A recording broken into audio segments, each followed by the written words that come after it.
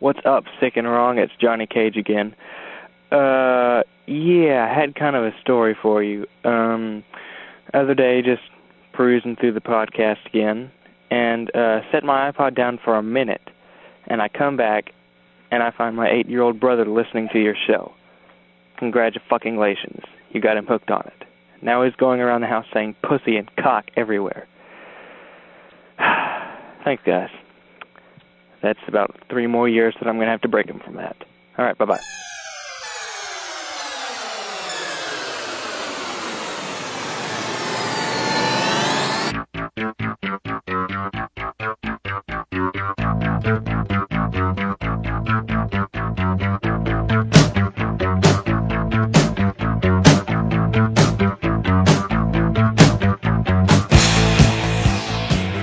This is Sick and Wrong, the world's source for antisocial commentary.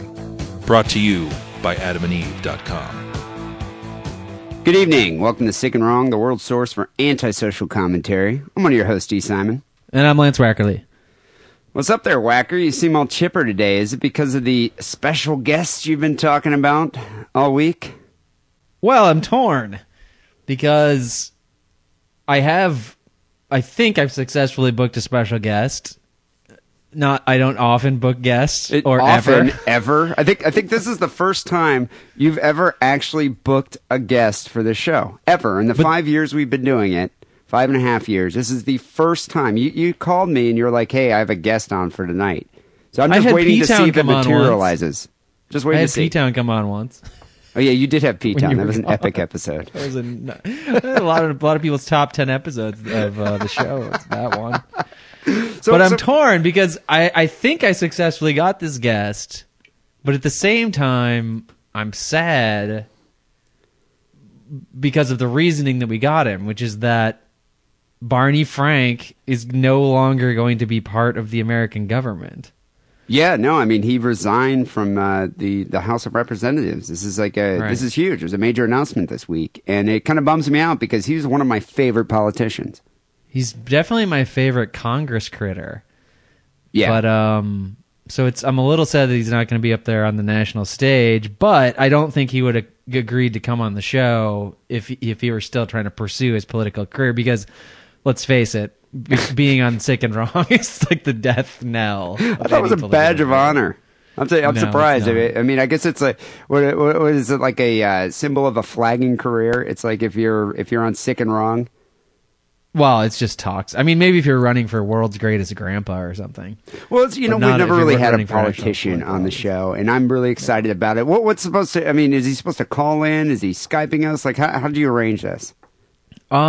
He asked me he wanted the questions we were going to ask him to vet, so his people could vet the questions. But I said, hey, that's not how Sick and Wrong does things. This is real time. This is real, raw, in your face. We don't run our questions by our guess. And he was like, fuck it. I'm not even running anymore. Who cares? So he really is letting his hair down. Well, I mean, I'm interested to know what he's been doing these days.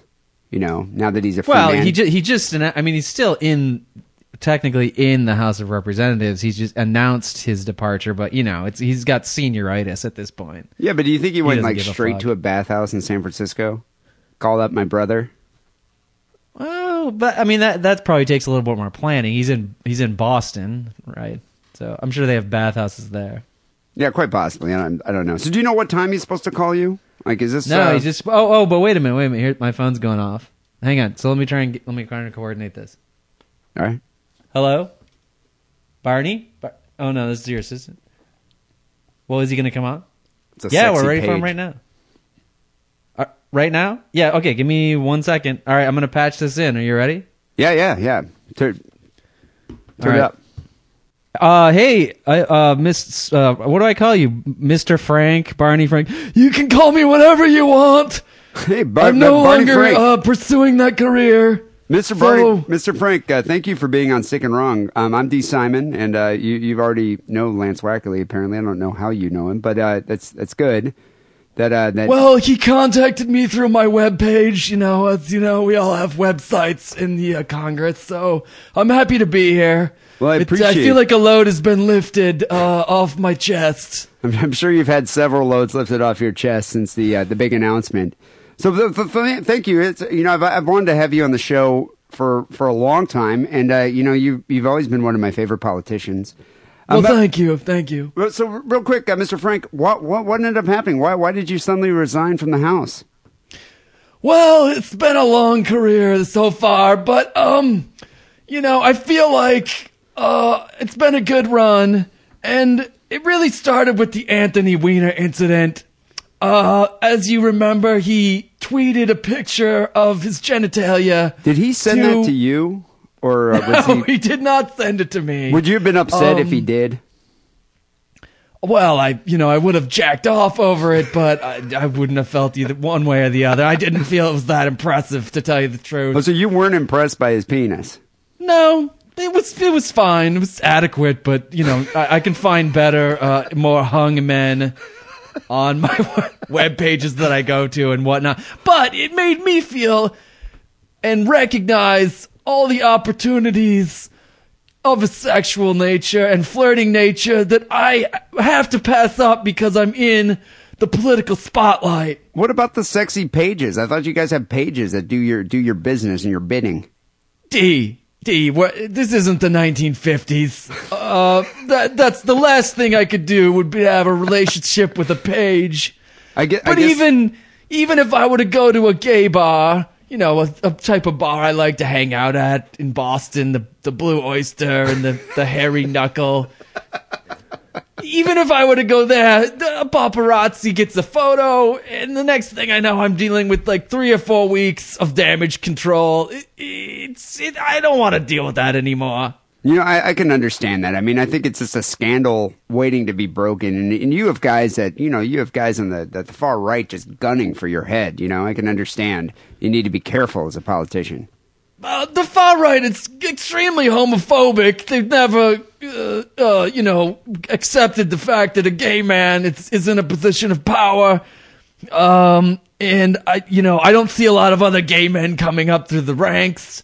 I've heard that your brother is of my persuasion, and I don't see him running for San Francisco City Council anytime soon. He should, he really should. But speaking of homophobes, do you find Rick Santorum to be the sexiest GOP candidate?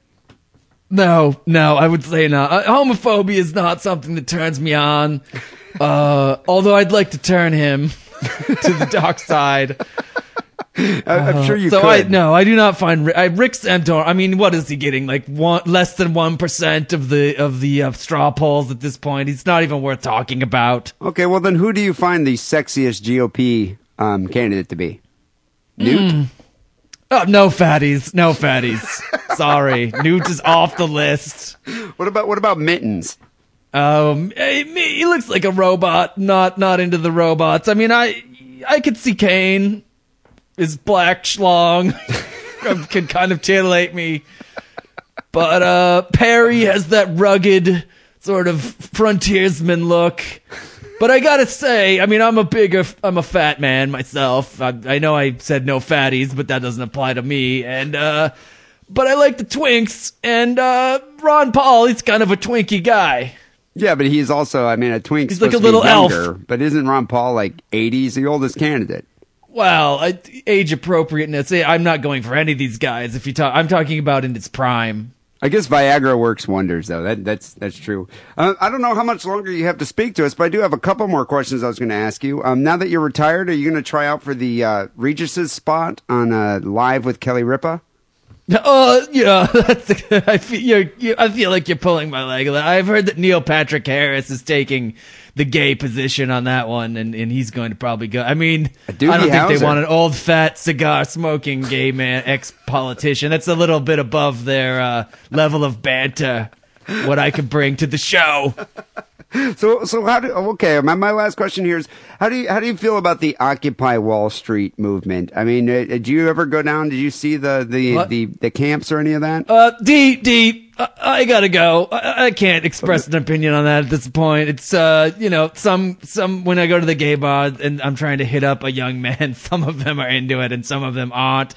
So I'm not bowing out of the question out of a political angle, but just it's gonna inhibit my getting ass later. So it was nice to be on the show. well, thank you, I hope Mr. you guys. I Frank. wish you guys the best with your little podcast or whatever you call it. I wish you the best with your freedom, and if you end up now you don't have to worry about a scandal breaking out. You can have sex with whoever you want to. I'm gonna be taking a trip to Fire Island in the summer, and then maybe in next fall I might be going to, the gay area, the Bay Area. What's the name of your brother's bar again? It's like called maybe The like to Edge. check it out. Yeah, I think you'd enjoy it. And your brother's name is Jeff? Jeffrey. Yeah, Jeffrey. Jeffrey, all right. He usually just wears a leather vest and no shirt. Yep, he's exactly your type. It sounds like my type. I mean, no fatties, but I like a little bit of a bear gut every once in a while. So I'm going to look him up, and I wish you boys the best. All right, thank you, Mr. Frank. Thanks for being on the show. Good night.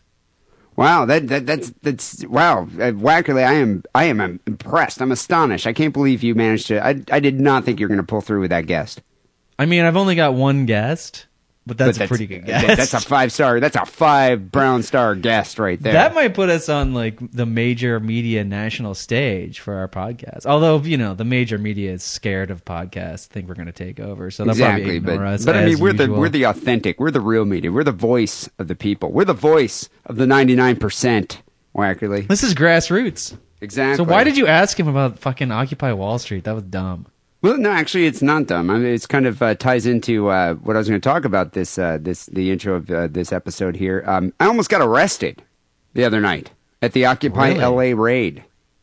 Me. Were you I almost got stealing arrested. hubcaps or what?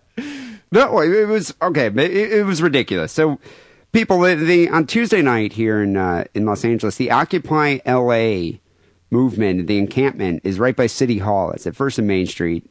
I live downtown, so I'm pretty close, within walking distance. And I saw it when I was down there, when I was walking to your place. Yeah, we walked intense. by it, and it was just like it's a pretty big camp. It was one of the largest in the country, still remaining. And I mean, there must have been like at least a few, like 500 tents probably. So it was a pretty big area. Anyway, the mayor decided on Sunday that it was like Sunday night, midnight, this past Sunday is the deadline, and they're going to be completely evicted. Anyone left there after midnight is going to be arrested. And it was a big deal. Like, we went down there on Sunday night. Me and this guy lives across the hall. Went down there on Sunday night, and yeah, there were like, I don't know, 2,500, 3,000 people there. NoFX ended up playing. It was like a big party. It was So actually, additional people in like the tents are there, the people who sleep there, but like it was like even became it swelled up to a big event because like they thought that was going to get. well, they torn made an down. announcement in the LA Times. It was like a big deal. I think if they didn't make the media announcement, I bet you half those people wouldn't have showed. But yeah, but these were supporters of the Occupy Wall Street people. How was NoFX? They seem old. Yeah, they are kind of old, and I'm sure they're definitely in the 1%, aren't they? I mean, aren't they quite wealthy? They've been around punk rocking for a long time. But no, they Depends sounded if great. they've wasted all their money on drugs or not. Well, I was surprised they like set up amps like right in the middle of the park. It was actually kind of fun. We caught the tail end of that, but yeah, it was like a big party. And then the cops did end up showing up Sunday night at around, I think it was like shortly after midnight. And there was like about 500 cops, and like the people, like, there's like all these agitators. That's what was interesting about that camp, is there are different factions. There were like the anarchists that, the guys that are the shit starters, the instigators, the ones throwing bottles at the cops. Black Bloc. Yeah, like they're the guys wearing the bandanas and Yes. gas masks, like ready to Yes. start something. And then there were like the actual like hippie type of people, like sitting there with their acoustic guitars and their candles. Peace and love, man. Totally, like with flowers and just like singing songs, like Give Peace a Chance and whatnot. And then there were like brought my love a banana, but something. then there was like this whole group of like homeless people that were just like, sweet, dude, we get free food and free drugs, and we could just kind of hang out here. And they were my favorite, just the real crackheads. They're just like, well, normally we sleep in tents on the sidewalk, but this is actually kind of rad.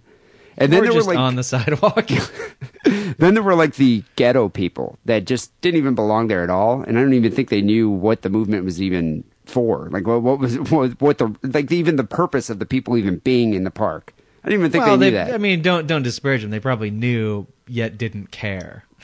I mean, they were just like out there just partying, drinking 40s, tagging stuff. I mean, they had the occupier people that were in the camp set up this like plywood structure that they had like spray painted pictures of Gandhi and peace signs and all that shit. And these ghetto guys were just going out and tagging gang symbols over it. It was something else. Anyway, we should call the cops and put a stop to that. Well, on Sunday night, it almost went down. What ended up happening is the cops showed up, and like there were like 3,000 people there, and it was kind of like a standoff. And eventually, the cops just ended up giving them a reprieve, and was just like, okay, well, you know what, eventually we're gonna have to dismantle this camp, but for now, you can stay here. And then they left. How many cops? I'd say there are a few hundred. There are probably like maybe 600 or 700 cops on. This was Sunday night, and there were like probably 8 helicopters flying around. I was out there till like 2 a.m. As opposed to the 5 that are normally flying around. That are always flying around down there. But I ended up going there just because, I was just ready to get a viral video of some just, perfect example of police brutality. Because the LAPD does not have a very good history with dealing with situations like this. I'm just thinking of Rodney King, if anyone remembers that. Well, you can even go so far back as the Watts riots. Exactly. I mean, the LAPD just has a poor history with dealing with crowd control. So I was expecting, some serious police brutality. So I had my camera with me, my video camera, just ready to get something on film. To be fair, though, they have a poor history of dealing with ethnic, well, mostly just black crowd control. And a lot of the Occupy LA people are white, I take it. I would say majority are white, but there were quite a few black people there. I mean, I think that's part of the crackhead and ghetto element. Okay. So anyway, what ended up happening, the cops are actually, I got to give it to them, they're actually quite intelligent with this decision, or the mayor or whoever it was that was planning this eviction. So they had Probably this the police chief. The police chief. They had this big show of force on Sunday night, ended up giving a reprieve, and that was like a big media event. And then Tuesday night was the actual eviction, but they didn't announce it to anybody. So no one actually knew about this one. All they did is they kind of like covertly passed out flyers in the park saying, you have till 10:30 tonight to get out. So no one really knew about it. The only reason I found out... Well, the people who got the flyers knew about it. Yeah, the people that got the flyers knew about it, but they flyered at like 6. Okay. And it was just like, 10:30, this is done. It wasn't broadcast to the entire media consuming populace, is what you're saying. Exactly. So like Tuesday night, it didn't get, they didn't have the 3,000 supporters show up trying to, blocking the police's actions. So this time, the only reason I found out about it is because my friend across the hall, Chris, actually follows the Occupy Wall Street Twitter feed. I think he was actually there because he does really support the movement. I'm still trying to get my police brutality video. And so, viral video, dude. Put sick and wrong on it. Better than advertising. No, you don't not support the movement. You just don't give a fuck, right? That's my interpretation. Your position. No, I mean the thing is I do support the movement. I do support their aims. I think something needs to be done. I feel that their execution. You're just not a strong supporter. Well, I feel that their execution is misguided. I think what they needed to do is organize, get some leadership. I mean, their voice is heard. The message has gone out. The public has seen it. I think a lot of people agree with what they have to say. I mean, I agree with a lot of their ideas. But the problem is their execution. I just don't think sitting in a park in your own filth and squalor is really going to lead to anything. I think instead, but that's what got people's attention. If they just started a bunch of websites, nobody would have paid attention. Yeah, but I mean, so 3 months from it's been 2 months or 2.5 months already. Now it's time to organize, take it to the next level. Let's get some leadership. That's my problem, is they haven't taken it to the next level. They haven't, boiled it down and refined the message. It's just gone the other way. It's become more and more blurry. It's completely, I mean, it goes off in, several different directions. I don't really even understand any of their aims. I mean, when I was there on Sunday night and Tuesday night, I mean, it was just like there are, people protesting Israel and the Palestinian situation. Then there's people indigenous protesting peoples. Indigenous people. There's Native American rights, and there are people out there talking about dismantle the Federal Reserve. And it's just okay, well, what's going on here? What are we trying? Anybody to who ever says dismantle the Federal Reserve, I don't think really understands what the Federal Reserve does. And if I was at a protest where somebody was chanting that, I'd be like, "Excuse me, can you explain to me what the Federal Reserve does?" And I bet you it would be a complete incoherent babble that came out of their mouth. But they if it wasn't just open mouth breathing. But they firmly adhere to that incoherent babble. Believe me. Right. They think that the Federal Reserve is like the Death Star. I think that's how they picture it in their head. Exactly. Or, there's a conspiracy about it, too. They feel that the Federal Reserve is actually empty. There's nothing really there. And it's the Illuminati that controls yeah, everything. That's what I was going to say. And really, when you say the Illuminati, really what they think is the Illuminati is what they're really scared. I mean, this is the beginning of, like, rampant, like, Third Reich anti-Semitism, I think. This is how it started. Probably. I don't want to broach Godwin's law or anything. For the most part, most of the people there, were peacefully singing and protesting and wanted their voice to be heard. I mean, honestly, still being irritating, but just not. but too innocuous. Like honestly, they're only a small group of these like instigator anarchist guys that were the dudes throwing bottles at the cops. I'd say for the most part, most of the people just had acoustic guitars and were sitting around chanting their songs, doing their little "We are the 99% chants," and whatever. Which is also it's become just this meaningless slogan. But the way it went down on Tuesday night, we found out about it because he follows his Twitter feed. So we ended up going there probably about like 9:30, and they were supposed to be out at 10:30. And it was a much smaller group. There's only about 400 people. So before we were talking about Sunday, this is Tuesday. This is Tuesday night. And so it was about 400 people. I had my camera ready to get some good police brutality. And these people were definitely ready. There were barricades set up. They had like their bottles of water, buckets of water that they were going to put the tear gas in to put it out. And like their gas masks and everything, and they're singing, their chants. And, we were videotaping it. All of a sudden you saw these helicopters show up and just kind of, lighting up the crowd. And then you saw all the media was on, like, across the street on First Street, but look across the street from the park. But, I mean, it was every news outlet. When you say the helicopters were lighting up the crowd, you mean with a spotlight? Spotlights with, like, on the crowd. Stinger missiles? No, I mean, they were spotlighting the crowd to see how many people were there. Okay. Sure. And so what the cops did, and I got handed to them, I was impressed with their tactic here. They completely flanked the protesters. And what they did is they showed up at First and Main with a group of at least, I mean, they started coming in buses with like 50 cops coming off each bus, like 30 buses. I mean, it was quite impressive. I'd never seen a police force like this. And so, they showed up with about, I don't know, it's probably 500 cops at First and Main. And it sucked up the whole crowd of protesters that were there. And they had already blocked off the streets so no other protesters could join. So it was like an isolated group of about 500. And the crab pot initiative. Yeah. And so all the protesters like swarmed the cops that were standing there in line in formation and just were chanting and 99% thing and like singing their songs and everything. Meanwhile, at the south side of the park from City Hall, about like 1,000 cops burst through City Hall and just started dismantling the whole camp. Because most of the protesters were in the street. And they came out with tear gas. They were just arresting dudes, rubber bullets. I mean, it was pretty bad. It's just ripping down the tents. And there's one of my favorite things, and this is why I ran to go get a picture of it, is there's like this bamboo peace sign construction thing that someone had made. And there were like 3 cops just in stormtrooper outfits just stomping on it. It was awesome. Very symbolic. But all the protesters... I think people are going to... I know you... but I think people are going to misinterpret this. It's not like you're a fascist, right? You're not like really into the police state. You loved it because it was a spectacle. It was a spectacle, exactly. That's what I'm not rooting for the police.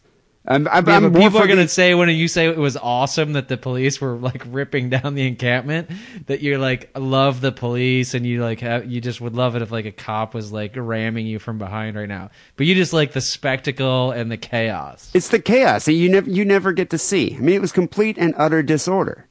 I mean, right. I had never seen a show of police You kind of view force. The world from a remove.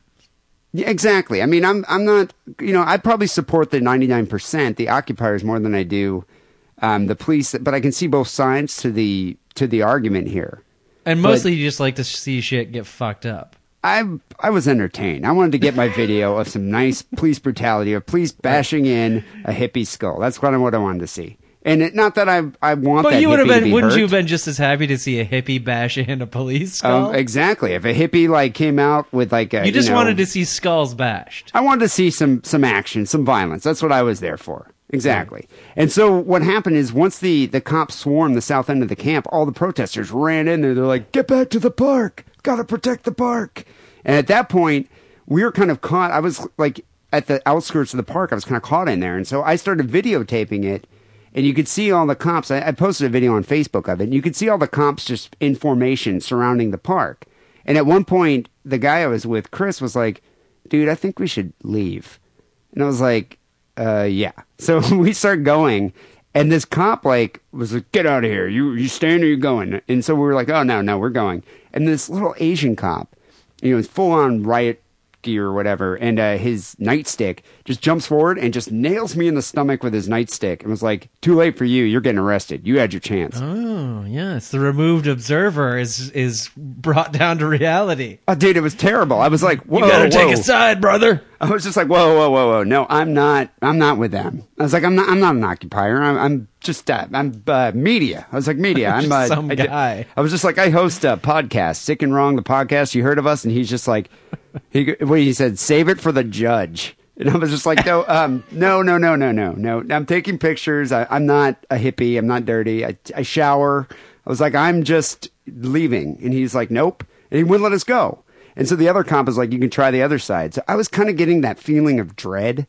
You know that feeling where your gut sinks? You're like, oh, fuck. Like, this is going to suck. Right. And so we rushed to the other side, and it was the same thing. Every morning I feel like that. We rushed to the other side, and this cop was just like, nope, you had your chance, you're getting arrested now. And they just would not let us leave. And so I was at this point kind of panicking, because all the... That's when you climb up in a tree. There were protesters up in the trees, and then there were all these... Exactly, see, I know what to do. There were all these protesters sitting there, their arms locked on the ground, singing their songs.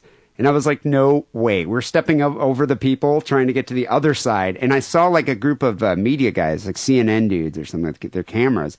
Cops weren't allowing any cameras in the park because there was some police brutality going on down there. They did not want it on film. And so there's a scuffle going on. Okay, to play another devil's advocate, you can't let camera people into the park that you're trying to clear out, because then how do you know who the camera people are and who the actual people you're trying to get cleared out are? These guys had fluorescent CNN news vests on. They would know. All right. I mean, and they had an actual official television camera. They were shutting it down because they didn't want this to get out. And I mean, it wasn't, to their credit, there wasn't that much violence, but there was some. I mean, there were some dudes that just wouldn't cooperate that were fighting with the cops, and they were just shut down, thrown to the ground and zip tied. It's great. And so, but at that point, I wasn't trying to film anything. I was just trying to get out of there before I got arrested and put on a bus with a bunch of dirty hippies, which would have been terrible. I mean, it would have been terrible. I don't even know what I would have done. I would have missed work for a week. $5,000 bail. They wouldn't have kept you in for a week. They would have kept you in overnight, though. Well, so anyway, the scuffle was taking place with some cops and these CNN camera guys. And while we walked over there and just kind of snuck by them, and they kind of grabbed all the media people and just shoved them in a corner, across the street from the park. And we were kind of stuck with the media people, but we weren't allowed to leave until we eventually slipped away, probably around 2:30 in the morning, because they had the whole. Did you get to meet Wolf Blitzer or anything? No, but I did recognize Anderson Cooper. No, there was Anderson Cooper wasn't. I'm surprised Anderson Cooper just wasn't in the tree, just in the tree, just right down and right in the middle of it, in the thick of it. That guy lives on the edge. I wonder if him and Barney Frank are friends. I think they're more than friends. But anyway, I was this close to having to call you to bail me out, or.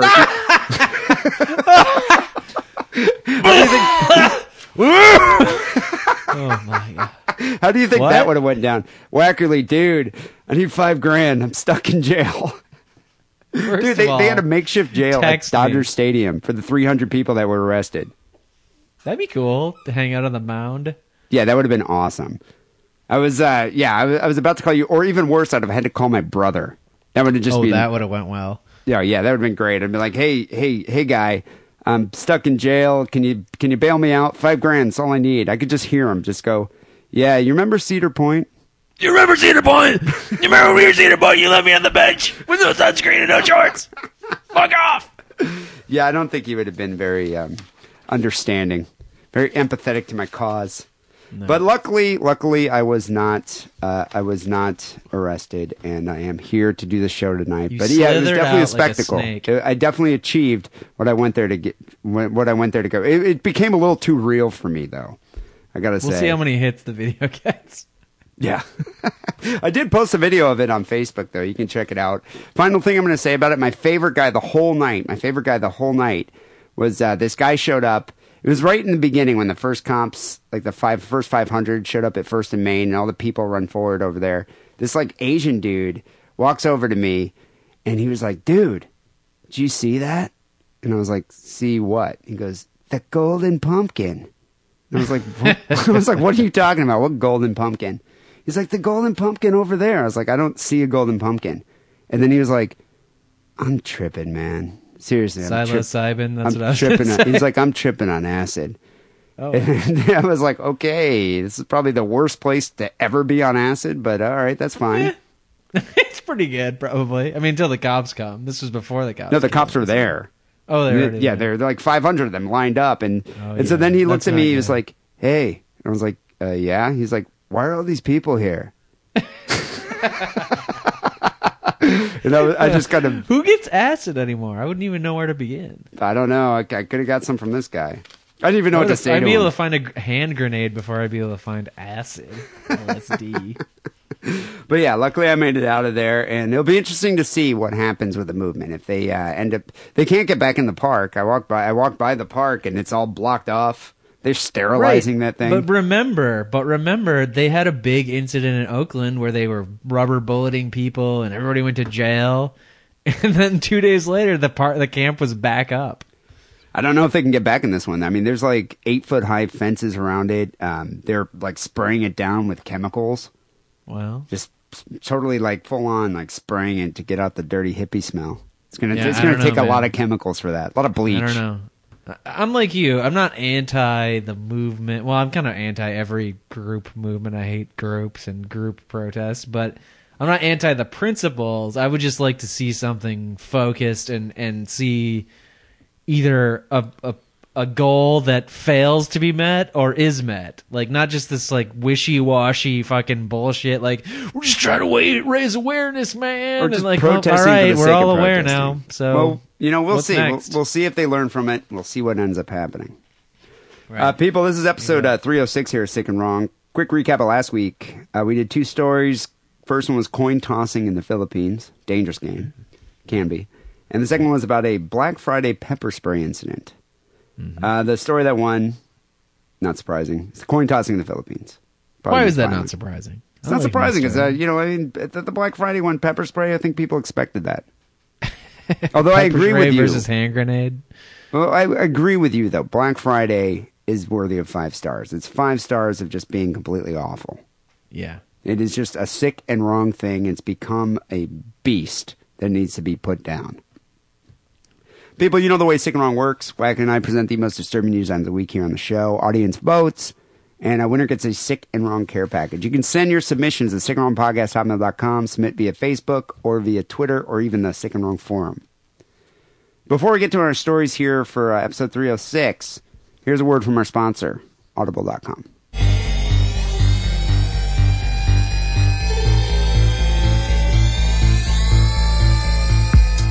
Audible.com is the internet's leading provider of spoken audio entertainment. With over 75,000 titles to choose from, Audible has it covered. Get a free audiobook download when you sign up for a free trial. Go to audiblepodcast.com/diddle and get your free audiobook today.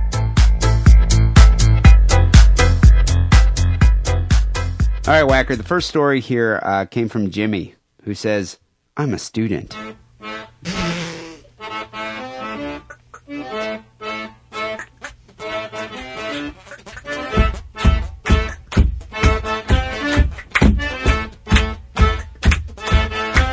Last week, I don't even remember doing this, but at one point we asked everybody to tell us what they do, and it's gotten ridiculous.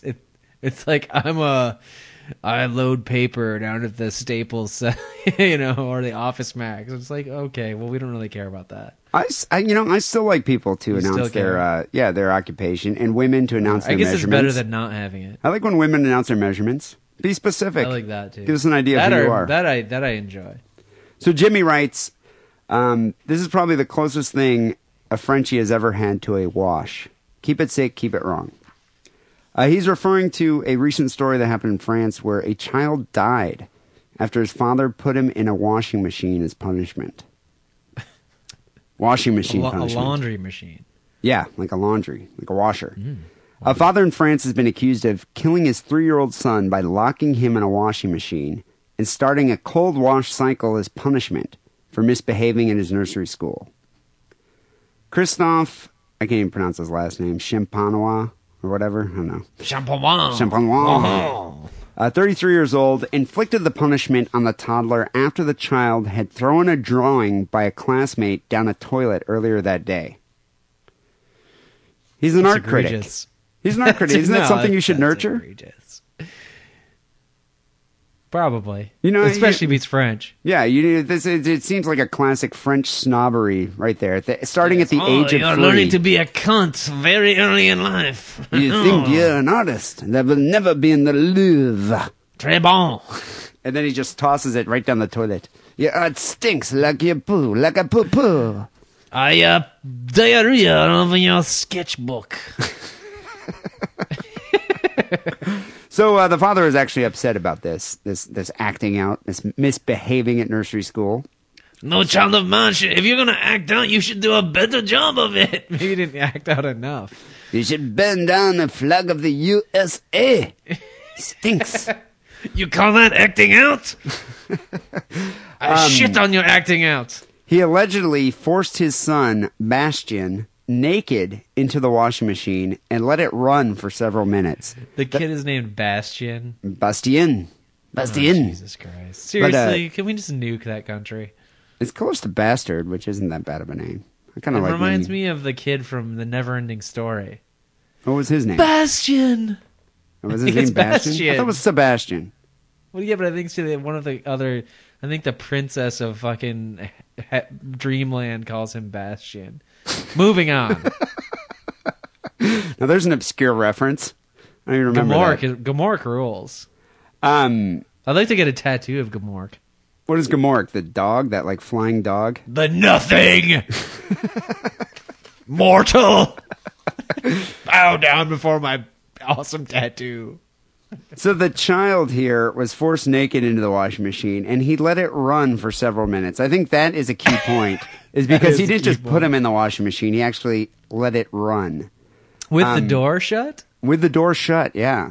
With detergent in it. The death has shocked the local community. Oh, the kid died? Yeah, the kid died in there. Oh, Jesus Christ. You don't know what I think the shock is from? Is because they're so shocked that he made his son take a bath, which is in direct contrast to the French lifestyle. It says, we do not bathe in this country. We like our smell. And, now this kid... I think they bathe, but they just don't bathe often. Do they bathe, really? But it's like every 5 days thing or something. Dude, they created the bidet so they don't have to bathe. True. I mean, I think they also don't use antiperspirant or deodorant. No, I get the antiperspirant kind of grosses me out, like some chemical that you put in your armpit and you don't sweat magically. I mean, that doesn't seem healthy. But French people, you gotta put some kind of a scented gel up there, or else it just gets fucking nasty. Exactly. I mean, French. It's not. It's a stereotype, but it's a true stereotype. It's like Jews are miserly. Jews are stingy. Yeah, that's true. A lot of Jews are. And I'm sure not every But you Jews don't smell very often. I know. No, I mean Jews use deodorant. And they actually bathe. Very neutral, mild scent to you. And I think I'm sure a lot of French people do actually take showers and do bathe. But I think it's a stereotype for a reason. French people smell, and so the community was shocked about. And they eat a lot of garlic, which also comes through your pores, and onions and stuff, and that smells too. It's part of it. And they smoke. So the neighbor here... Actually, all this shit could be said about me, too. So I don't know what the fuck I'm criticizing. Are you French? I smell and I eat onions and smoke, so... The neighbor Alice here told the French capital's newspaper Le Parisien that the toddler's mother, Charlene, had rushed to her door carrying his body after the incident, claiming he had fallen down the stairs. He's a fine bit of crumpet, that Charlene. She says, I took him in my arms like a broken doll. I felt the last beat of his heart. Charlene didn't move. She was right all over. She didn't understand that he was dead.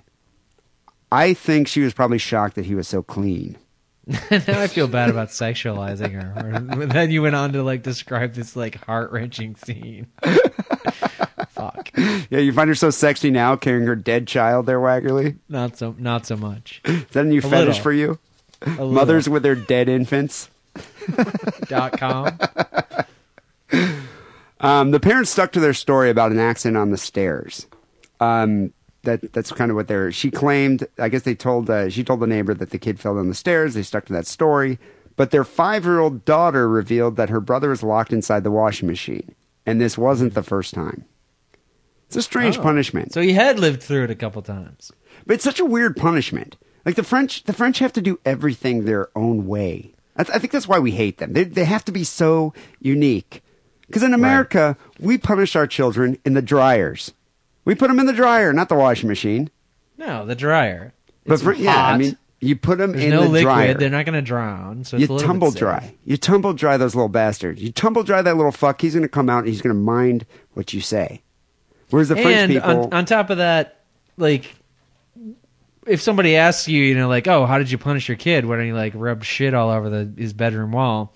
You're like, I put him in the fucking dryer, and people are like, oh, good job, yeah.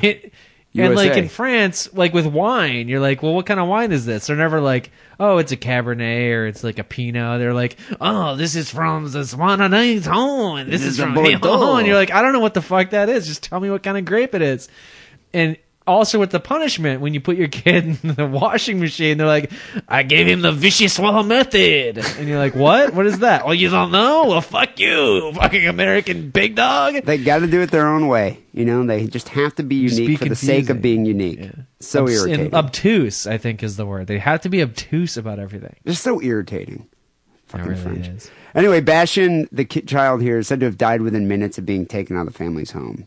Local policemen said that the 33-year-old man has been arrested for murder of a minor, and the man's wife has also been arrested for the non-assistance of a person in danger. It's probably the only way they could for Europe. That seems like a pretty appropriate accusation. Charge, yeah. It's probably the only way they can get the child to bathe. I'm gonna stick by my assertion here. Sticking by the bathing thing, okay. So on the Sick and Wrong star scale, got to give this a 5-star. I'm giving this a 5-star because this is the first time I think we've ever done a child abuse story where the kid was put in a washing machine. I think it might be the first time we've ever done a French story. And we've done tons of French stories. Really? Yeah, we've had quite a few. I think you did a story about a French lady that was hiding infants in her garden. Oh, in the fish tanks. Fish tanks. Dirt in them. Yeah, no, but there's some plenty of sick and wrong activity going on in France. It always involves children. And then they had that like 20-person child sex ring cult. I remember that too. Yeah, so I think we've done our fair share of French stories. I give it 5 also. All right, I'll take that. The washing machine. What do you have here for the second story?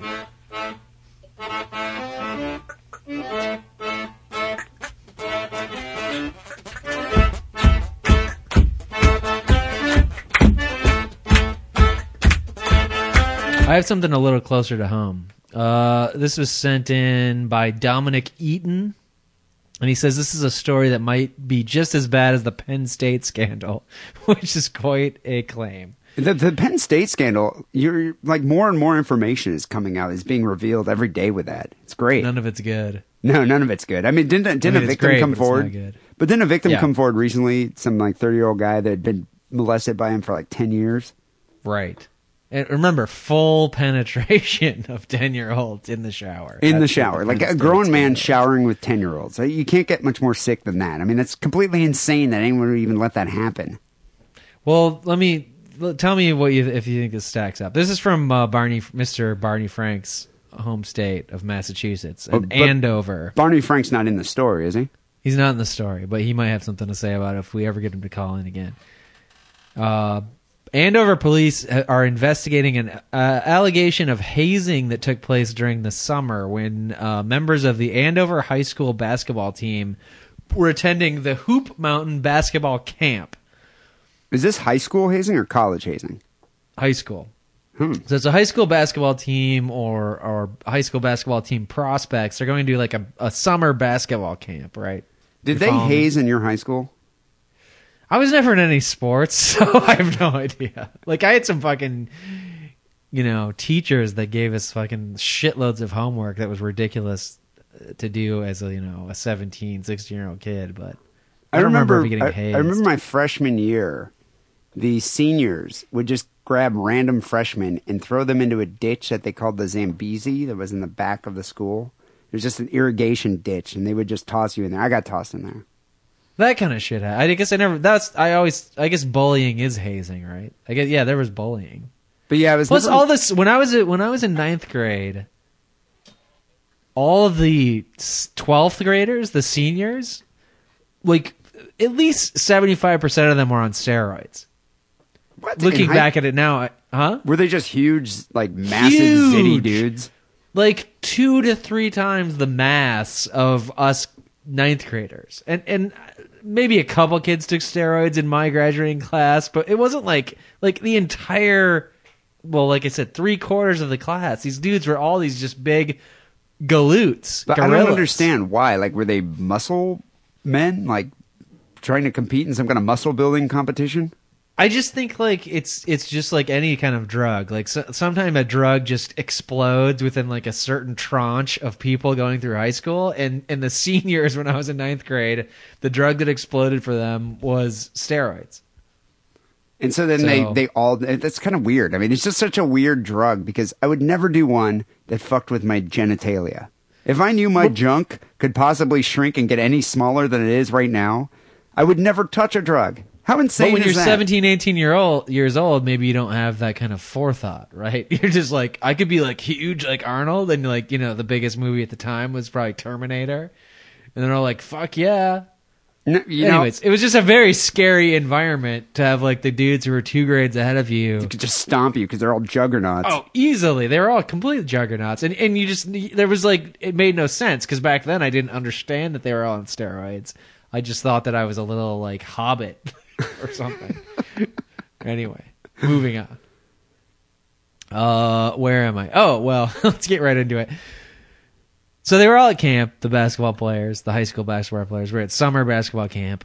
And it turns out that 2 of the team's younger players, we were just talking about hazing, were coaxed into participating in a game. And the game is called the Ookie Cookie. Really? I already know what the Ookie Cookie is. Yeah, but I thought the Ookie Cookie was a myth.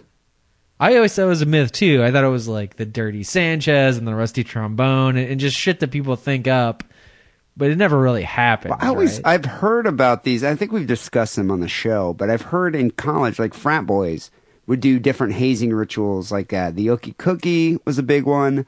There's the elephant line where you have your thumb in a dude's asshole in front of you, and you have one thumb in your mouth, and if your thumb falls out of the guy's ass, you switch thumbs. Which is disgusting, but I always thought those were myths. That might be more disgusting than the Ookie Cookie. Which shall I describe what the Ookie Cookie is? Explain the Ookie Cookie. And actually, the article doesn't even do a very good job of explaining it. I just know what it is. The article says that this game is where one of the players was forced to eat an Oreo cookie covered in bodily fluid. But that's not the whole story, right? Yeah, no, that's not how the Ookie Cookie goes down. That's all that the article says, but I'll fill you guys in, the listeners. The Ookie Cookie is where, and you guys might already all know, and I might sound like an asshole, but so what else is new? The Ookie Cookie is where there's a cookie in the center of like 7 or 8 dudes in a circle, and you're all forced to jerk off in front of each other, and nobody likes to jerk off in front of other dudes. Well, Barney Frank does, but I was about to say, this is like probably Barney Frank's favorite game. Straight dudes don't like to jerk off in front of other dudes, but the incentive is that everybody's supposed to beat off to ejaculation, and you're supposed to ejaculate on this cookie, and the last person to come, or maybe he's not even going to come, the last person who doesn't come, probably, has to eat the cookie that's covered in the semen, which this article calls bodily fluid. So wow. But you know what's discussing, I guess, this mental image I have. It's an Oreo. I mean, I've always heard it was like, I've always thought it was like a bigger cookie. That Oreos are kind of small, so that would be completely covered in ball milk. Well, it depends on the aim of everybody. And like, do they scrape up the stray threads, ropes? I'm just saying, if they get anywhere near it, there's probably a lot of ball milk on that cookie, and that's disgusting. I almost find that worse than the elephant chain. Really? We're not doing this thought experiment that you're trying to lead me down the garden path of like, would you rather do the elephant chain or eat a semen-covered cookie? People, you can think about that on your own. You can make your own decision on that. So we're not going to discuss this. Which you said we're not doing anymore. We're not doing this. All right, let's just move on. But I will do the story. The head basketball coach, David Fazio, he actually reported the incident as soon as he heard of it, which is the thing that happened with Joe Paterno, the head coach at Penn State. He's in so much shit because he didn't report it as soon as he heard of it. Or he reported it to like underlings and he never followed up on it. But this coach, even though he reported it, he's come under fire for failing to properly discipline the other players who were allegedly involved. A couple of the students have been expelled, 7 had been suspended, but some of them still were able to try out for the the varsity team that year, which a lot of parents and community members say they should have been completely barred from being associated with the basketball program at all. What I don't understand about this, even at like a 16 or 17-year-old kid, or 15 even for that matter, if I'm at a camp and a bunch of dudes are like, you want to be in the cool crowd, or you want to be one of us, you want to be on our team, you guys all got to jerk off on this cookie, and the last one to come has to eat it. I would be like, are you out of your fucking mind? And then I'd walk away, and I wouldn't even care about it. Maybe, I don't know. I mean, there's no point in my life that I think I'd ever not have enough sense to be like, are you fucking insane? I agree. And I actually doubt this story. Like I said at the beginning, I always thought this was a myth, and I actually doubt the veracity of this story. Like, but you're trying out for the basketball team, there's these hot basketball cheerleaders. You've seen the prom king getting all kinds of ass, and he was the king of the basketball team. But still, when they put a jizz-covered cookie in front of you and tell you have to eat it I'm like, fucking math club doesn't make me eat semen. I'm out of here. I might get beat up or get a swirly every now and then, but at least I don't have to eat a semen-covered Oreo. And every time I look at the dudes who are on the basketball team, I'm going to think like, yeah, you're hanging out with the basketball cheerleaders, but you ate cum on a cookie. Dude, you know what's and that will make me feel better about myself. What's interesting about that is everyone's so, in high school, so insecure, like hyper insecure about their sexuality or sexual orientation, but yet they engage in extremely homosexual activities such as this. Well, allegedly engaged, but I mean, this is like something. I'm just shocked that these kids would be like, yeah, we like to do this type of thing. Well, let me finish out the facts, and then we can discuss more of these meta analysis. The kids, even though they're able to try out for the team, they could face up to a year in jail and $3,000 fine. Obviously, none of these kids are going to a year in jail for making some kid jizz on a cookie and eat it. Do you think it was the kid that ate the cookie that told on them, or one of the witnesses, just another kid that was there? It was one of the kids who had to eat the cookie. And then there was 2 kids. One was forced to play the game, and I think he's the one who reported it. The other one has transferred to another school and isn't like the primary witness. I would never. But the director of the camp is saying like, oh, my blood is boiling and it's upsetting. And there's a kid at the high school that says, I just want to know why. This is not in any way, shape, or form normal. This is really poor reflection on Andover. 90% of the town is totally shocked by this. Who's the 1%?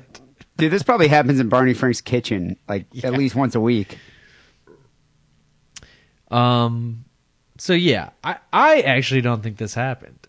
Well, what? I mean, it's a national story reported in a national newspaper, but at some level in here, and the administration of the school and the coaches are all taking it seriously. But this is bullshit. I don't doubt it. You had a kid that actually witnessed it. Kids are actually being charged with something. I think, that's the thing with high school kids, and police are incredible at doing this. Because you can you can use your authority as an adult to just squeeze out the truth. And the way cops do it is they separate. Like, cops will come over. I remember this happening many times. Cops would come over and they would break up a party. And then everyone would scatter, but then they would get a group of you, that were too drunk to leave or whatever. They'd separate the group. And then they would scare the shit out of one of the kids, the weakest one, the one that they could break. And then that kid will just tell everything. And I bet you that's what happened. They probably broke 2 or 3 of those kids, especially like the seniors that probably are the guys that actually orchestrated the event. And they're just like, you know what? You're going to go to jail for 5 years. You're going to be the one that's going to be like drinking up semen and blah, blah, whatever, scaring the guy. And the guy just folded. Completely broke him. So some kid ate a jizz-covered cookie. I think instead they of did. just walking away. I don't think it's beyond the realm of comprehension. Maybe I'm the naive one. Maybe I just can't imagine it happening. But the world is just more horrible than I can even contemplate. It's absolutely disgusting. And I give it 5 then. If some kid actually ate a jizz-covered cookie because he thought he was going to be cool and be on the basketball team, or he was bullied and all of these it. dudes like him, it's not even like a girl is saying like, if you eat a jizz-covered cookie, I'll let you finger bang me. No, I mean he's just like, I just want these dudes to like me. Fuck that. Yeah, I'm giving it 5. I'm going to give it a 5. That if this really happened, I'm giving it 5. I'm going to give it a 5 as well. But I want to say one thing about this. I'm amazed that these guys could actually achieve ejaculation. Because when you're under duress... Remember, the story doesn't explicitly say that it's the circle with the dudes ejaculating. Like, maybe this is sort of a bastardized version of the game where... one of these senior basketball players took the cookie in the bathroom, jerked off on it, and just brought it out and was like, you got to eat that. Oh, okay. So and he's calling that the Ookie Cookie. He's a Philistine. He doesn't really understand the game. But I mean, the way the game's played, if we're gonna suppose that the game is played at a senior level, at traditionally, a varsity college level, it's played differently. It would be like a few guys standing around trying to come on a cookie. I just wouldn't be able to perform. I think I would have trouble. If the other guys can perform before you, you're the one who has to eat it. If they can perform before you, I don't have to eat it. I know I would lose, so I'd definitely never participate in the game just for that reason. I don't know. I'm going to give this 5 stars. People, you can decide which story won Sick and Wrong episode 306. Go vote, sickandwrongpodcast.com. The holidays. It's snowing outside, the fire's crackling, and there's a big jar of unused lube on your nightstand. And that can only mean one thing. It's Dilcember. Yes, that time of year that we celebrate Christ's alleged birth with the purchase of a shiny brand new dildo at adameve.com. And if you use coupon code DIDDLE on your order, you'll get 50% off your first purchase, 3 free adult DVDs, and a free gift. Show your loved ones you still care and cram a brand new dildo down their holiday road. Support Sick and Wrong by supporting our sponsor, adamandeve.com, and making a purchase using coupon code DIDDLE. That's DIDDLE, like priests do to altar boys. Hallelujah. So, Wacker, before I get to the first phone call here to the Sick and Wrong hotline, I want to give a big thank you to Anti-Tank Dog for that $100 gift certificate to Bevmo. I was stoked, dude. Got it in the mail. Well, I got $50. You got $50. Yeah, and in actuality, it wasn't a $100 gift card. It was 2 50s, and he sent them to each of us, which is like, he's a genius. Like, no other listener could figure it out. Where do I send it? I don't know. He was like, fuck this. I'm smart. I'll split it up and send it to each of them. I was just happy you didn't just send it to the P.O. Box, which meant a $100 gift certificate to Bevmo just for you, which would have been gone in a night, probably. Yeah, maybe. But no, I was stoked. And people, if you're thinking about getting us a holiday gift, because, Crimbus is just around the corner, a good idea. Don't waste your time knitting us matching scarves or mittens. We like liquor. We love liquor. In fact, liquor makes just a perfect gift for the holidays. For any occasion, really. And porn. Liquor and porn. That's really it. Yeah. I'm down for either one. So... yeah, you can find our address. The P.O. Box is right on the main page, sickandwrongpodcast.com. Just click on contact and send us gift certificates to Bevmo. We love that shit. Although that's all going to come to me. So if they want to send you something, they have to do sort of the behind the scenes, find out your address, which I guess is what Anti-Tank does. Just send us an email. Ask how you can do it. And we never solicit donations. We never do anything like that. But if you want to get us a gift... there's never been a donate button on our page. John, we don't need to do that. We never have. But thank you, Anti-Tank Dog. We definitely do appreciate gifts. And, I'm going to buy a fine bottle of bourbon to enjoy. I haven't decided what I'm going to buy yet. I almost used it for Thanksgiving to just, supply the booze to every... But I was like, then all my fucking fuck-up friends are going to drink whatever good shit I get. And I was like, fuck no. I'm going to use this, betwixt the holidays. Yeah, I think I'm going to deal... Since I have to go up to the Bay Area for Crimbus to be with my girlfriend's family, I'm going to buy a really good bottle of bourbon just so I can get through it. Yeah, just to be completely inebriated. Yeah, I'm going to probably flask it. And I'll get them a bottle of Jack Daniels or something. But I'm going to get me a bottle of Knob Creek or something decent. Oh, go better than that. You got $50, man. Yeah, I guess I should probably go better than that. Get some Basil Hayden Trace or Basil Hayden. Yeah, Basil Hayden. Maybe we'll go or Booker's. Booker's is good too.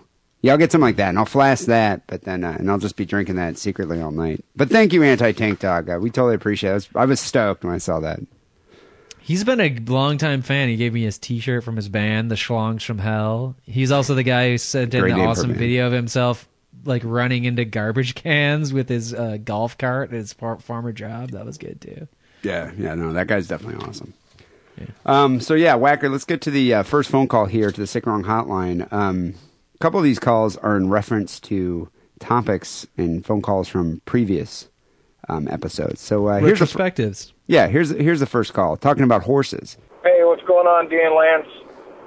Just finished up listening to the most recent podcast. I'm the one that called in about getting shot on by a horse. I would like to clear the air. I was not teabagging or being teabagged by a horse.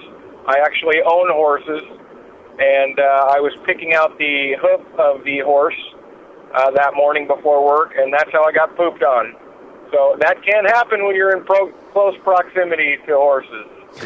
And again, one more time, I'll assert, horses are not bourgeois. The Amish people are probably the least bourgeois people I can think of. True. And their entire society is based on horses. But I will give you that some aspects are bourgeois, but not all. I just didn't like the blanket assumption. I'm certainly not bourgeois, and I've got lots of horses. All right. I rescind my comment then. I mean, I don't. I'll reserve the bourgeois. There are bourgeois horse owners, but then there are also 99% are horse owners too. It really is locational based. Like if you live in Los Angeles proper and you own a horse that you stable in some ranch in Pasadena, costs a lot of money. That you go and visit, and there's horse people who take care of your horse for you. That's bourgeois. If you live in the middle of nowhere, Iowa, and you have some horses, with the Amish. Obviously that's not bourgeois. Yes. If you live in Philadelphia and you have horses, that's bourgeois. But if you live in the middle of Pennsylvania Dutch country and have horses, that's not. I think it can go either way. So I think we're both right. But I did. It's interesting to finally find out how the guy ended up getting shat on, because I think that's what we were speculating, is if he was doing something nefarious to the horse, which doing something deviant, which he obviously wasn't. He was working on the horse, but it's got to be dangerous. I'm not so convinced that it wasn't deviant. All he said he was picking up the horse's foot. How do we know that's not deviant? No, he was refooting their foot, putting a horseshoe on his foot, probably. Maybe he has a horse foot fetish. Yeah, that's bourgeois. Horse foot fetish. All right, this other guy here, I think we called him a pedophile because he asked us if he's a pedophile in a previous phone call. So I think he's defending himself by claiming he's not a pedophile, which I don't know if I believe. Hey, Sick and Wrong, it's Noah. First off, I'd like to thank you for that unanimous verdict that I'm a pedophile. That really put the cherry on top of my day, but I asked, didn't I? So, and to answer Dee's question or proposal that I should fuck a 13-year-old to add more drama to this already insanely dysfunctional family. I'm really just here to, as Lance put it, fuck this woman's span purse. So, okay, a little backstory here. This dude move to Texas, and he ends up like hooking up with she's like a stripper or a waitress or something, and she's got like 10 kids. 2 of them are retarded. 5 or something. Or 5 or something. And so while she's at work gyrating on a stage, her 13-year-old daughter, who's, a stripper in training, ends up like giving him a lap dance or well, but he was passed out drunk, and he woke up as it was happening, and she was grinding on his leg. But he was like full mass though. He had like full on boner. He had an erection. Yeah, he was in boner country. All right, well, let's see what he says here. Come to boner country. And watch, I have a little short story to go along with this, because this is happening. Can you pause this for a second? He sounds stoned. Well, I was just going to say, this guy can call in at any time he wants and tell us any of his stories about this crazy relationship, because they're all going to be good.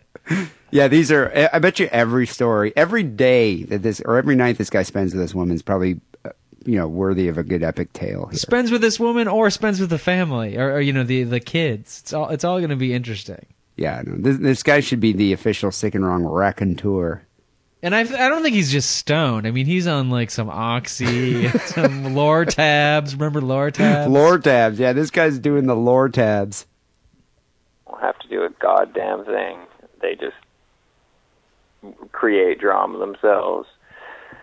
As I'm hanging out the other day, waiting for my classy lady friend to get off work from her prison, or from the prison. At least one of her kids is there. He's right across talking to his girlfriend, watching TV. And on the way home from work, she gets diverted, I guess. Her and her friends go and get smashed at Applebee's. And it's the details. It's the details that are key. Apparently, she's not a stripper. She works at a prison. She works. Yeah, she was. I think she was a prison guard. I think. Yeah, but she goes out with the other prison guards to Applebee's and gets fucked up off of like gallon-sized margaritas. The 99% like Applebee's. I like Applebee's. Fuck off, 1%er. What are you, a 1%er? You are. I don't make enough money to be in the 1%. I tried to explain that to the cop too. You're a 1% sympathizer. I'm 0%. I just want to see some heads being bashed in so I can videotape and get a viral video. She staggers back like a couple hours later, staggers back to the doorway, just rambling about, like, yelling at her kids to do this and that, and the dogs to get the fuck out of the way, and someone to take out the fucking trash. And my first thought is just, wow, she's toast. I think my first thought would be like, wow, I'm sticking my dick in that. Well, no, in the ass. Oh, yeah. Maybe that's Anal Town. No, but I think the realization of this drunk prison guard, women, mother of 5 derelicts that comes home trashed, screaming at her kid to take out the trash. I think the realization would come in for me, and I'd be like, wow, I'm sticking my dick in that. Why am I sticking my dick in that? And you'd be ashamed? I don't know. I'd probably get a shame boner. You are the 1% for shame. It sounds good to me. It sounds like an opportunity. No, it's definitely an opportunity, but I'm just saying, it's like the realization sets in, It's like when you're getting a hand job from a hooker in the backseat of your car, I think it's like you have that, like, that flashlight moment, that with God's flashlight in your face, and you're just like, wow, this is really happening. I'm actually getting my dick, jerked off by a woman I'm paying to do this to me. This is incredible. So weird. It's self-realization. So I imagine this guy he sounds like he was at home with her kid and was just kind of like, wow, I'm fucking that. Not that it's a bad thing. No. She probably has a great ass. Was it Socrates or Plato who said, know thyself? That's when you know thyself. I just think it's a realization of self at these moments. You know yourself. You're like, this is who I am. That's it. I have no illusions. Exactly. But she comes in, and one of the most discernible things she says is she grabs the phone from her 14-year-old son who's talking to his girlfriend, just says, "You know he's gay, right?" And just hangs up the phone, puts it down, goes to her bed, passes out. But as she's passing out, she yells one more time, "Take out the fucking trash!" And what does her son do? He gets up, says, "Yeah, right." And he goes over to the computer, and he just prints up porn and goes right upstairs. I just thought you might like to hear that. This is my world. Keep it sick, keep it wrong. Noah, out. I don't even care if that guy is a pedophile. I would love a weekly update. We're not going to play it every show, but these stories are just hilarious. Yeah, I just, even for my own personal benefit, I just want to hear what's going on. In fact, I'd like this guy to take some hidden video in there. That might be a little creepy. Like children around.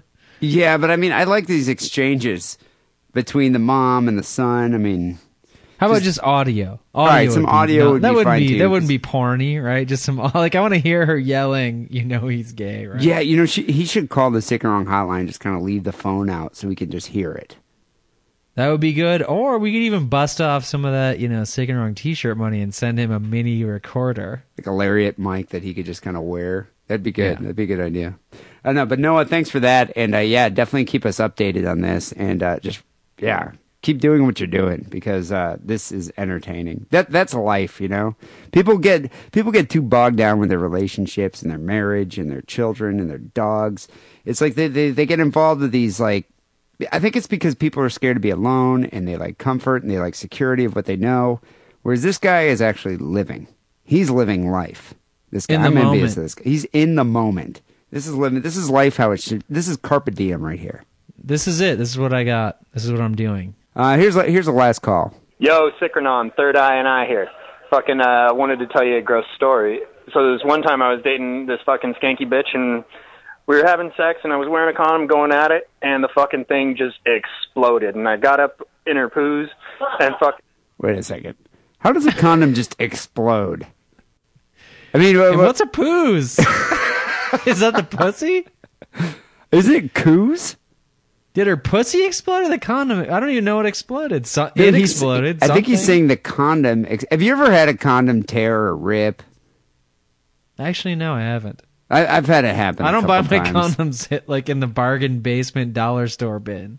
You know what I used to do, at least in San Francisco. It's like you go to the city clinic to get tested, and they have a ton of free condoms. So I would just I use that shit. Well, I would just grab a handful of free condoms, just shove them in my bag, and be like, sweet, now I don't have to buy any condoms.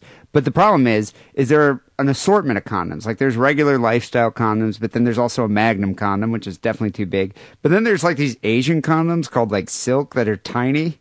And then what ends up happening is it's like, you end up getting a chick back to your house, and you, like, grab a condom, and it's, fuck, all I got left are these Asian condoms. And you put them on, and they're just too small. Those are the ones that rip. Because it's just crimping your giant dick? No, it's like you put them on the top and they just don't fit your cock. I mean, I'm not saying I have The story is apocryphal at best. I am not saying I have a large penis by any stretch of the imagination. Still, but like, I don't. Could you even, I doubt you could even, if a condom is too small, can you even get it on your hard dick? No, you can. You can slip it over. I mean, you can put it on. And I just go it's to really the tight, store. though. I just go to the liquor store and buy the right size condoms. That's what I do. Maybe I should. I have done that before, but I'm just saying if you're gonna go get some STD testing done, and there's a bucket full of condoms right next to you, why not steal some or take some? Right. I mean, they're there to be taken. I just like to have a condom that's the right size. You know what they're called? They're called kimono condoms. That's what they are. They're like total Asian kind condoms. Yeah. Have you ever had? Are you sure they're called kimonos? Isn't that what a Japanese geisha girl wears? I swear they're called kimono. They're like these tiny little condoms. Or then you get the magnums, and then you're just like, what the fuck? I can fit my dick and my balls in this thing. Well, use it twice. Let's see what happens here. And we started fucking pulling whatnot out, and I got as much as I could. But but a couple weeks later, she was having menses. And we put a towel down and started going at it. Who says that's that? good. I mean, that her having Menzies is the best thing, right? Because I would be like, oh shit, she might be pregnant. Who says Menzies? This dude. Yeah, but have you ever been like, oh, we can't have sex. My girlfriend's having Menzies. You never say that. You say on the rack. Like, what, did he learn that from his mom? This guy's got to be. I don't know. I'm doubting this story. I have never, ever talked to my mom about, like, bleeding and fucking periods. Yeah, but you never had Never. Your mom, Mater Wackerly never came down and was just like, Lance, I can't go out to the video store to Blockbuster and rent your movie because I have Menzies. No. It never happened like that? No, Mother Wackerly, she just trooped. She never fucking batted an eye.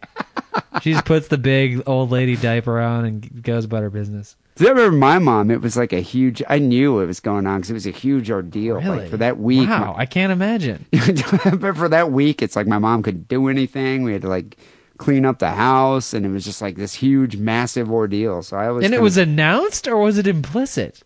No, it was announced. The whole house knew. When every month when my mother's period was in town, it was just like, oh, I can't do anything. My mother did speak like a tranny. I blame the Jew. This is the Jewish thing. It's a Jewish drama thing, totally. I bet you every Jewish listener out there knows exactly what I'm talking about. Their mother just won't shut the fuck up about her menses. I'm not about to start listening to my mom talk about her period. Like, fuck off. We're all getting through it. It's fine. I actually, when I was a kid, I thought she was, had taken ill. I thought she was sick. Like seriously, something was wrong with her before I actually found out that. Month. Yeah, that just happens. Interesting. And there was fucking after a little bit, there was brown floodgates of like unnastiness, and then there was broken condom all up everywhere. And it was bad times. But yeah, so sick or non, getting drunk off pumpkins, have fun.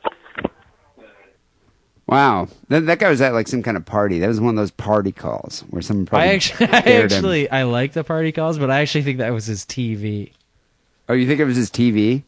Yeah, if you listen closely, it sounds more like TV than Friends.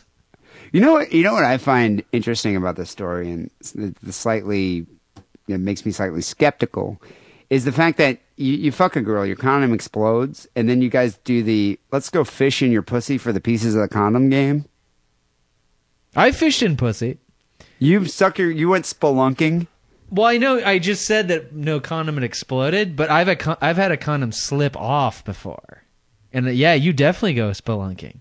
You've like stuck your hand in there and just kind of pulled out the condom? Their pussies aren't that deep. I mean, a finger, maybe 2 fingers. And you're like, oh, there it is. But did you put it back on and continue, or were you done at that point? Well, here's a sticky situation. When the thing slips off, have you came yet or not? That's the big question at the time.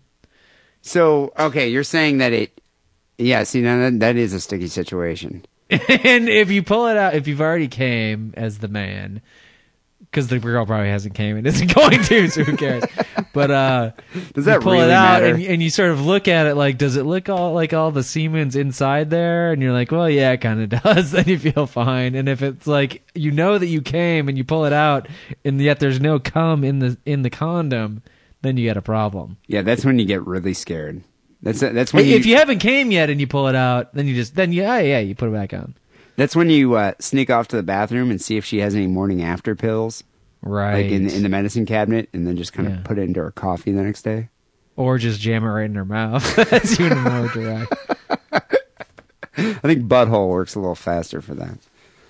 Anyway, fascinating story. Thanks for sharing that with us. People, you can call the Sick Wrong hotline at 206-666-3846. We got one email to get to here. This came from Rocky. Rocky says, hey, douchebags. Thanks for reminding me of one of the finest films ever. Thanks, Killing. I had to go watch it again. I've never heard you mention these before, so I thought I'd give you a heads up on a couple of the other movies I like. Poultrygeist, Night of the Chicken Dead. That's an actual trauma movie. Have you seen that? Poultrygeist, Night of the Chicken Dead? I haven't seen it, but that's an actual trauma movie. Lloyd Kaufman production. You remember? Do you remember when I met Lloyd Kaufman and I had him sign? I don't remember the name of the movie, but it was like Dana. I have it right here. What is that? Different No, I mean, Strokes. but it was your It's birthday. The porn like, with Dana Plato in it. What's it called? Softcore porn. Oh, it's called Different Strokes. Yeah. Yeah, she had Dana Plato from Different Strokes. You think I don't have that as a cherished item in my collection? It's got Lloyd Kaufman's signature on it. And he even drew a little, like, if I could reach my microphone cord over there, I would go, but I can't. No, I was in the books. I was living in Chicago at the time, and the bookstore up the street, Lloyd Kaufman is doing a signing, and I don't know where I came across that Different Strokes video. I think I just might have had it or found it somewhere. And I think the story that you told me, which was probably complete bullshit, is that it was the cheapest thing in the store, and you had to get something signed, so you bought that and had him sign it. Yeah, actually, I think that is true because it wasn't a bookstore; it was a record store that also had books.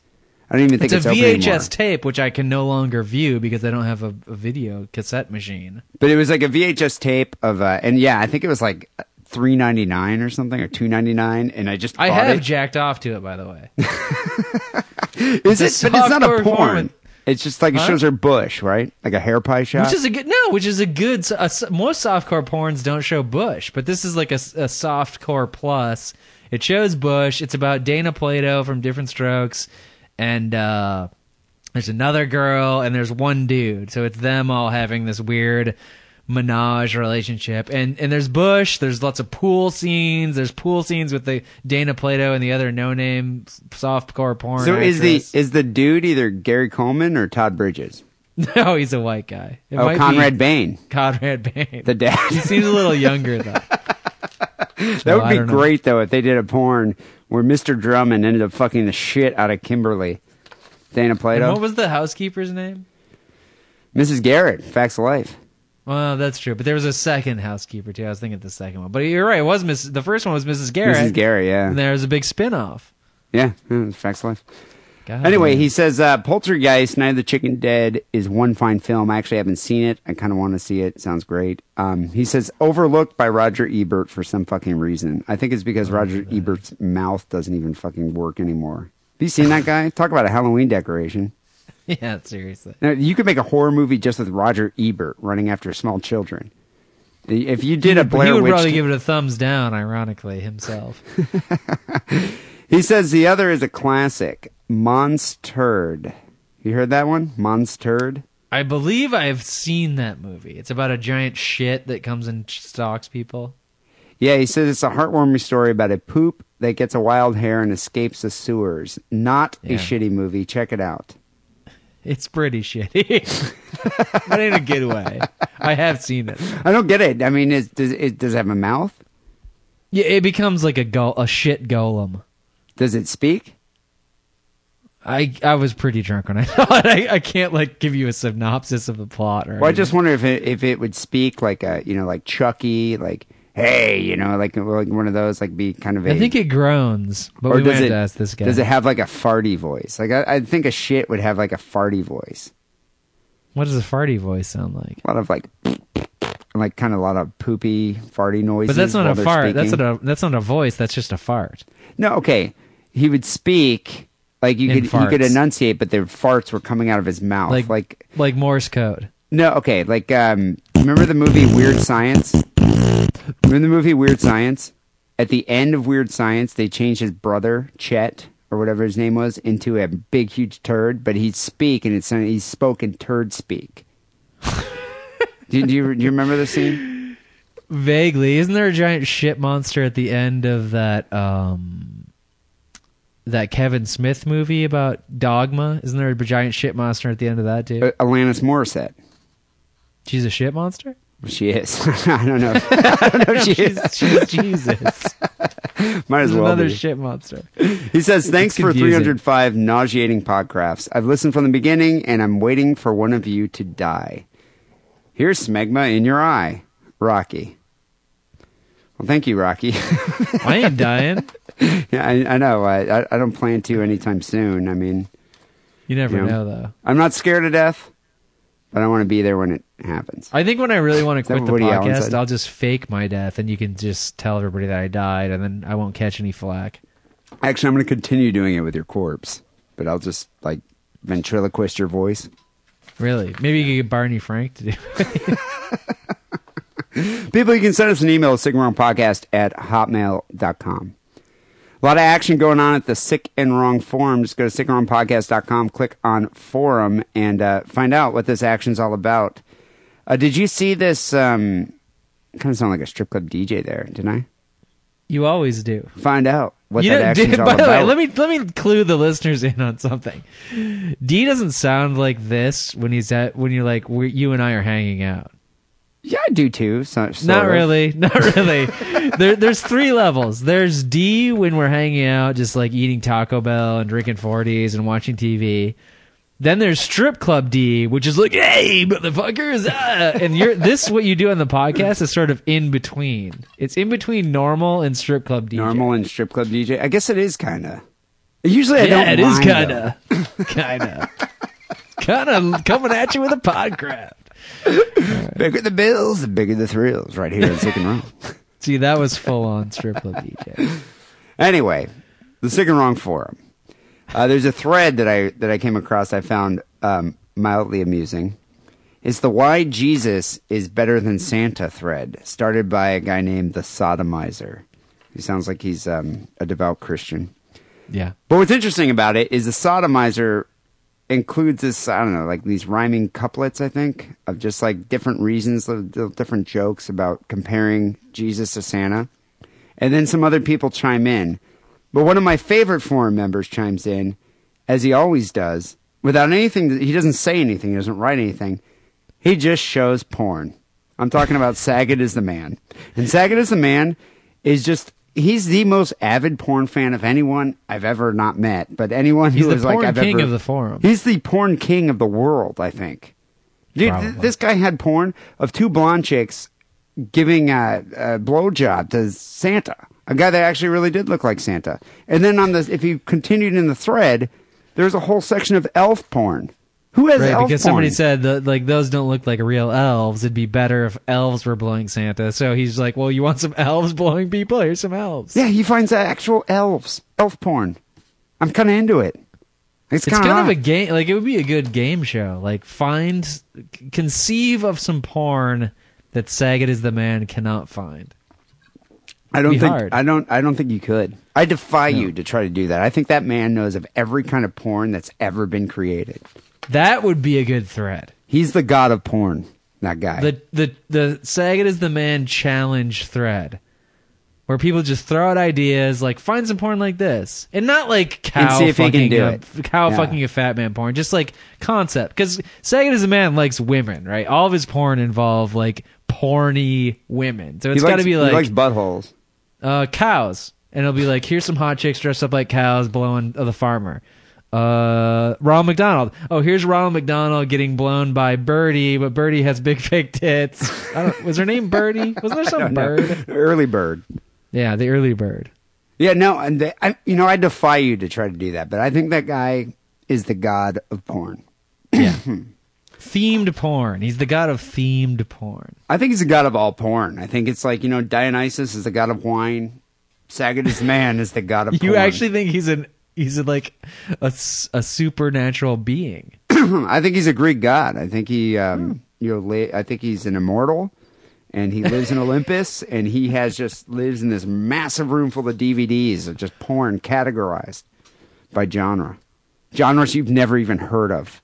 I can get on board with that. Yeah, no. But people, go check it out. Sick and Wrong Forum, sickandwrongpodcast.com. Click on forum. Thank you for subscribing to the show on iTunes. We got an email today that really made me feel warm inside. It came from Tori. Tori says, you're number 1 on the comedy podcast on the UK iTunes. And I think that's why I love Limey Land. I love you, Limeys. I really do. And we rib you every now and then. We take the piss out of you every now and then just to wind you up, but we really do love you. And I think that's great. I mean, it's like Sick and Wrong is popular over there. I'd love for it to be number 1 here in the U.S., but, really? At least we're number 1 somewhere. I would go live in Britain and GB if they'd let me. I'm just waiting for the pound to devalue to the level of the dollar, and then I'm going to move there because I think it's perfect. I like the UK. Bars close at 10 also. That sucks. That kind of sucks, yeah. And they need to extend pub hours. That shit but sorted, I would definitely, I love London. I would definitely move there. But yeah, people just go to iTunes, do a search for Sick and Wrong. and click subscribe and give us a rating. You really do help us out. I don't want to move to London. I want to move to Scunthorpe. Where's Scunthorpe? I don't know, but I like the name. Scunthorpe. Does not surprise me that would be the name of a town in England. After sending out so many shirts over there, I'm just kind of like, what the fuck? Where do they come up with these names? I mean, honestly. I don't know. People, go buy a Sick and Wrong Quado t-shirt. It makes the perfect holiday gift. It really does. And I'm not talking stocking stuffer. I'm talking get a huge box that think that you bought them something really cool, like a Xbox 360 or something. And then in that box, just have nothing but a Sick and Wrong t-shirt. The surprise will be, you got to film the surprise. The look on their face. Of just pure surprise. Yeah, I know.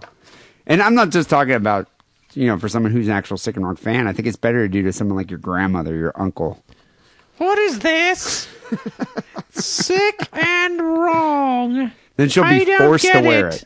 Yeah, no, it'd be great. Just go to sickandwrongpodcast.com, click on store, and then buy your Sick and Wrong Quado tee.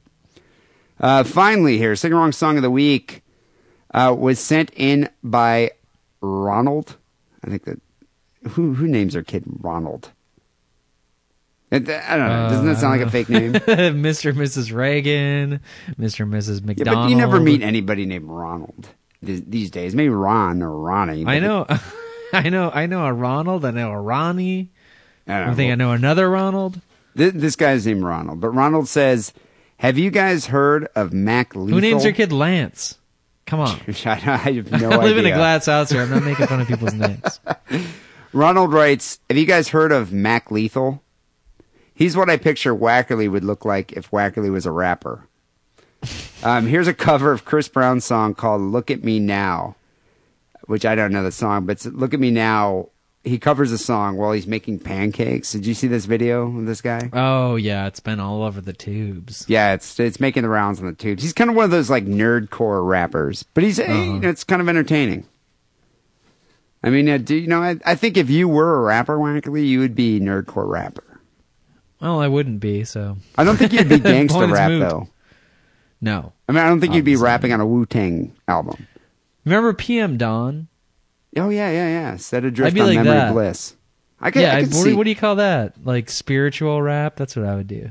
It's just gay rap. I don't know. It's like new age rap. I don't think those guys were gay. I like this guy. This guy's funny. He's funny, and he's innovative, and the song's entertaining. And what's interesting about it, and I'm wondering if this is part of a whole viral concept, and it's brilliant if it is, but it also, kind of downplays the significance of it. But have you heard of that site Text from Bennett? It's a Tumblr site. No.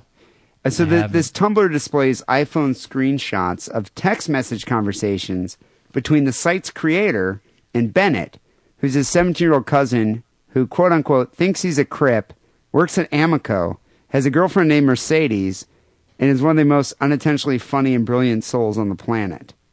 The guy, the creator of this site, is that rapper Mac Lethal. And, he's right about that, though. This guy is definitely quite entertaining. I'm surprised he's not a Sick and Wrong fan, but I went over and looked up the site after I read this email, and here's one of the email exchange conversations from Bennett and his cousin. Here's Bennett, the 17-year-old.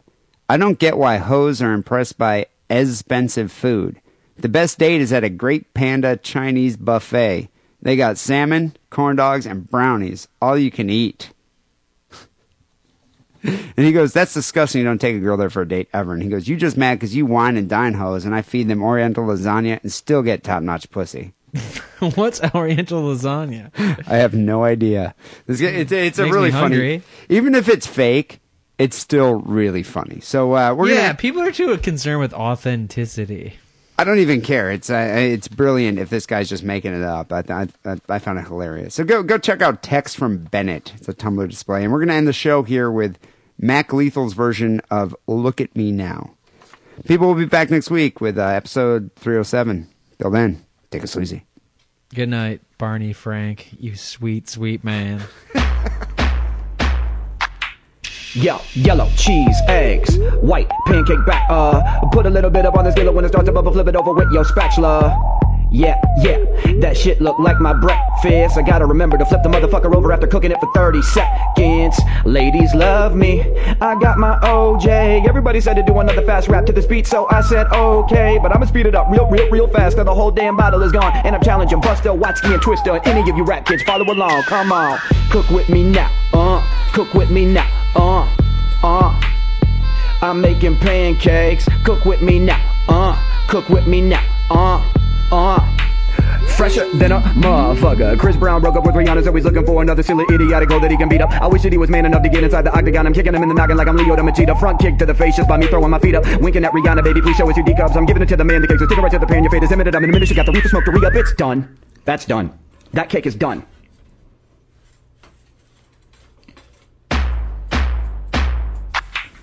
Let's go! Gotta butter up another one to put it on this gill. A couple minutes, Dell's done. Ain't nobody fucking with this kid, so Del Jerry Sandusky, I'm gonna kill him with a stun gun. Come, get it, crumb hit his bitter with a fit of venom when I split a drum. Take another visit in a minute where the minutes to society is in the guy to defeat you Danny DeVito when I belittle literally it'll better you battling anybody with a better you ahead of you like batter. I'ma hit you with an automobile battery, bada bing, bada boom.